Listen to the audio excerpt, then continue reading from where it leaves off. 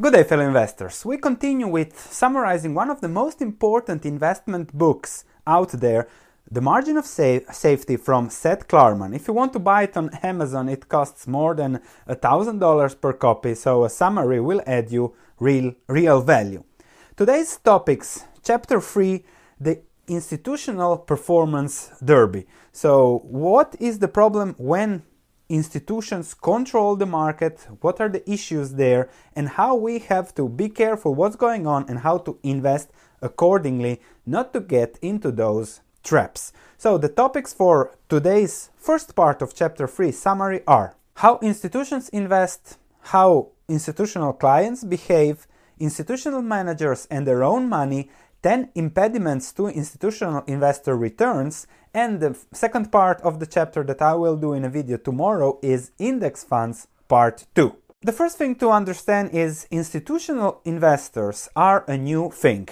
So they have started growing, started developing in the 1960s, slowly in the 1970s, nobody wanted to invest them. And then the market exploded 70s, 80s, 90s, 2000s until now. Now we have a culmination with ETFs.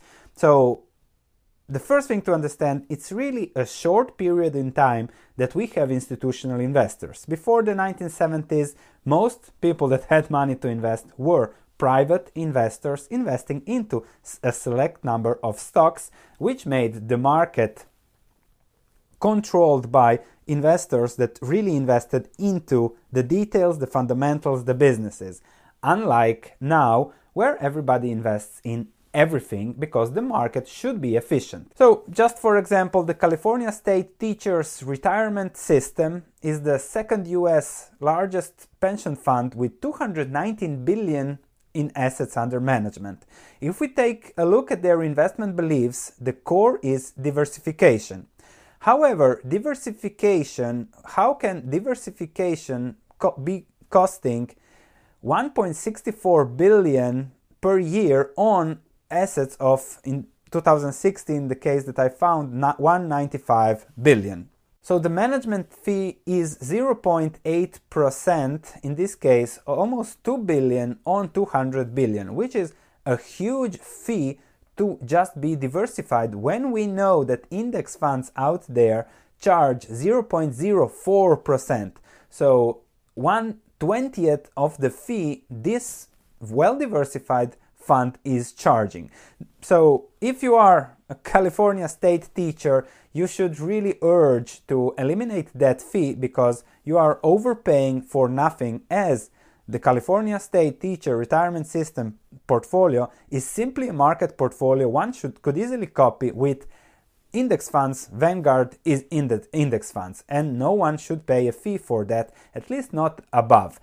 If above 0.04. If we look at the composition of the stocks, they simply own practically everything. They even own 522,000 of Accuray Inc., a cancer treatment business that didn't do that good. So they buy everything no matter what, no matter the fundamentals. And buying whatever, no matter the fundamentals, means that there should be no fee for the management. So this is California state teachers being robbed by 1 to 2 billion per year in their pension fund. You're working for 40 years, 1.64 billion is the yearly fee. That fee goes up constantly. Lower that every year. Let's say you cut off 1 billion per year over 40 years. Add 5% on that 1 billion if it is reinvested, and then you get to a huge sum that should increase your pension and not go to those that manage your fund without any value added for a huge fee because of the huge diversification. However, that is exactly, and as Seth Klarman discusses in his book, that's exactly how managers work.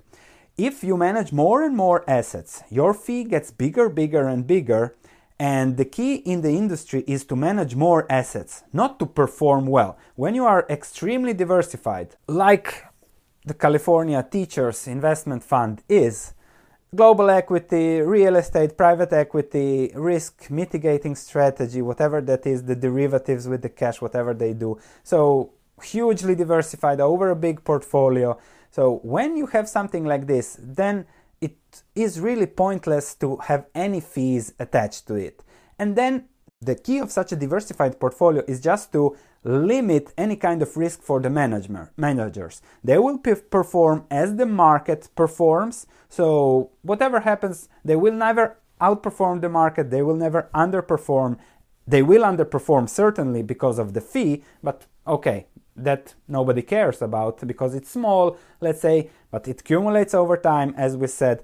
And here is the trick. Index funds insist on just managing more money, and if they offer stability, so they offer market performance, then people will feel comfortable and they will just add more and more money to that. California teachers should find managers that charge just 0.1%, not 0.8%. That would be much more profitable for the same value in the long term. So something to think about. Another very important thing is the clients and their money in case a manager does wrongly. We have discussed David Einhorn in a few videos, and he didn't perform that well over the last years. What happened to his funds? Well, the clients simply pulled away 50% of his funds. Nobody trusts him, nobody believes in him, and he's forced to sell his positions to return money to clients. That is the nature of the industry we have seen, but also the nature of the clients. Clients like to invest with winners, and that's why most investments get into the market when the market is already up. Nobody likes to buy a declining stock. Everybody likes, because it's easy, to buy a stock that goes up. Let me show you the performance of this fund. This is a fund that in 1998 to 2000, to January 2000, underperformed, lost actually 20%. The S&P 500 went up 20%, so the difference is 40%, even more, which is a huge difference. And everybody that was happy from the gains from the S&P 500 was calling the guy managing this fund as a loser, that he lost his touch, that he doesn't understand the internet, the new times, that he doesn't understand anything because of the relative performance.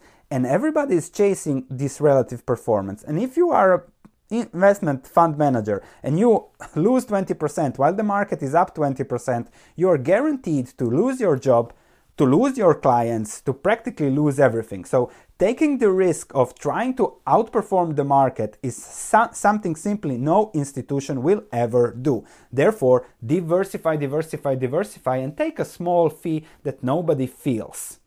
The guy that underperformed, that lost 20% while the market was up 20%, is Warren Buffett. And I'll show you a chart that shows that the rest is history. Since then, Warren Buffett destroyed the S&P 500, and that shows how tricky it is for institutionals to do a good job. Of course, this is Warren Buffett, and he has been doing this for the past 60 years. Another very interesting thing is, a few years ago, Morningstar reported that 47% of US stock funds have no manager ownership. 61% of foreign stocks funds had no ownership. 66% of taxable bond funds had no manager ownership. 71% of balanced funds put up goose eggs, and 80% of municipal funds lacked investor ownership. Not even one share. Morningstar article got deleted. I cannot find it online anymore, but this is the truth. Most investment managers don't even have assets in the funds they're managing. 80%, 60%, that is outrageous. If somebody is managing the money, they should have most of their wealth in those assets, and that should be something publicly disclosed. But if you disclose that publicly, 80% of the industry is Another thing is 10 impediments to good institutional investment performance. 1. The institutional investor has no time.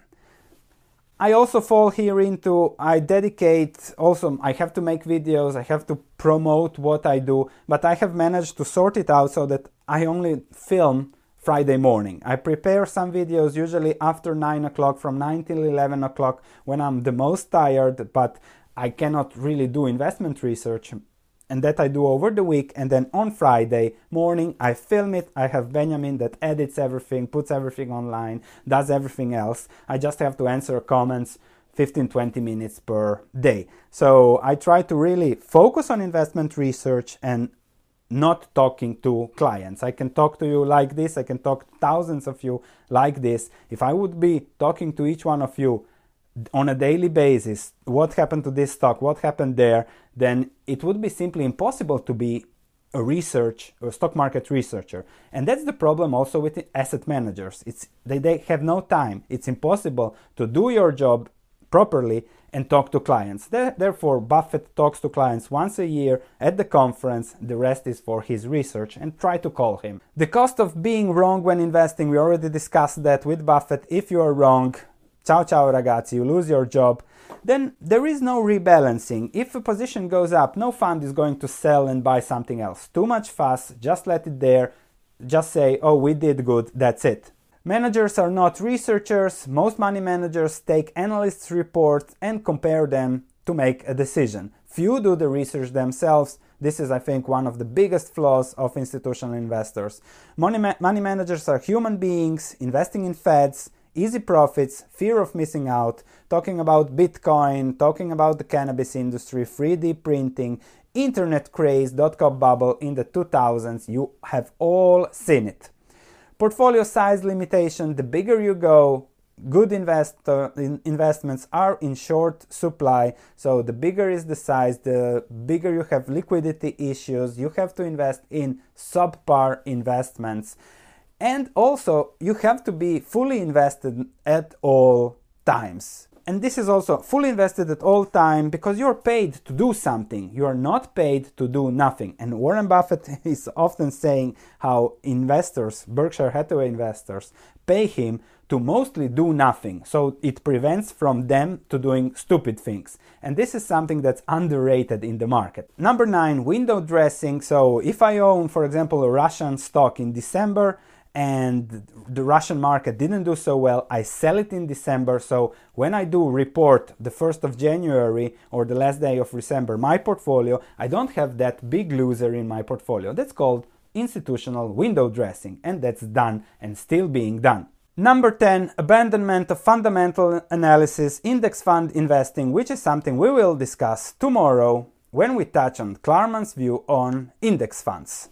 Thank you for watching. See you tomorrow when we discuss index funds.